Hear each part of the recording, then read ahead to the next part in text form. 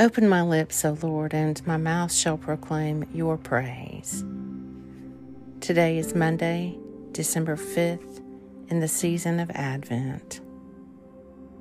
Take a moment to be still and become aware of God's presence within you and all around you.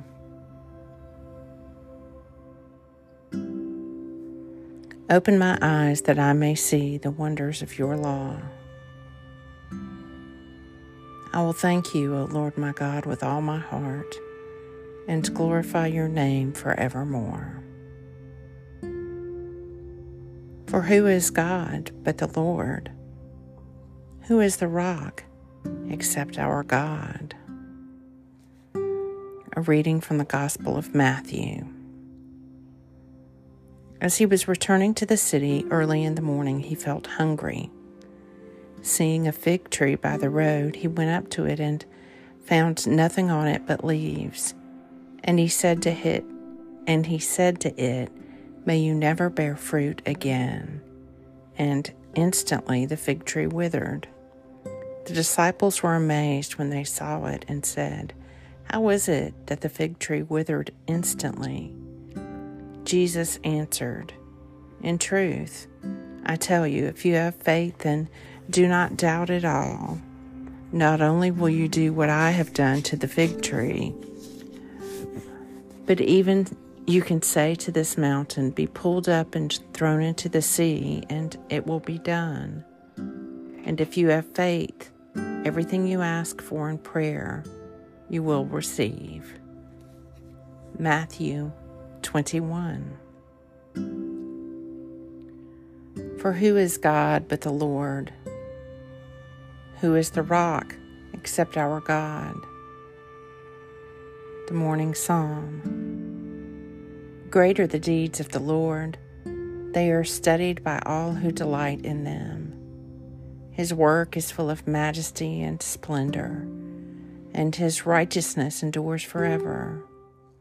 He makes his marvelous works to be remembered.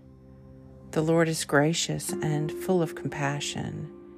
He gives food to those who fear him. He is ever mindful of his covenant. He has shown his people the power of his works in giving them the lands of the nations. The works of his hands are faithfulness and justice. All his commandments are sure. They stand fast forever and ever, because they are done in truth and equity. He sent redemption to his people. He commanded his covenant forever. Holy and awesome is his name.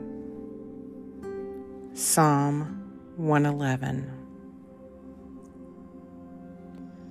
For who is God but the Lord?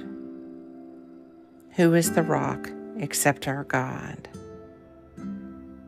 Even so, come, Lord Jesus.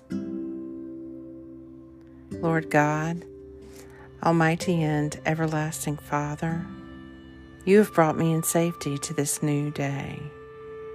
Preserve me with your mighty power, that I may not fall into sin, nor be overcome by adversity. And in all I do, direct me to the fulfilling of your purpose. Through Jesus Christ, my Lord. Amen. Go forth in the peace and in the presence of Christ.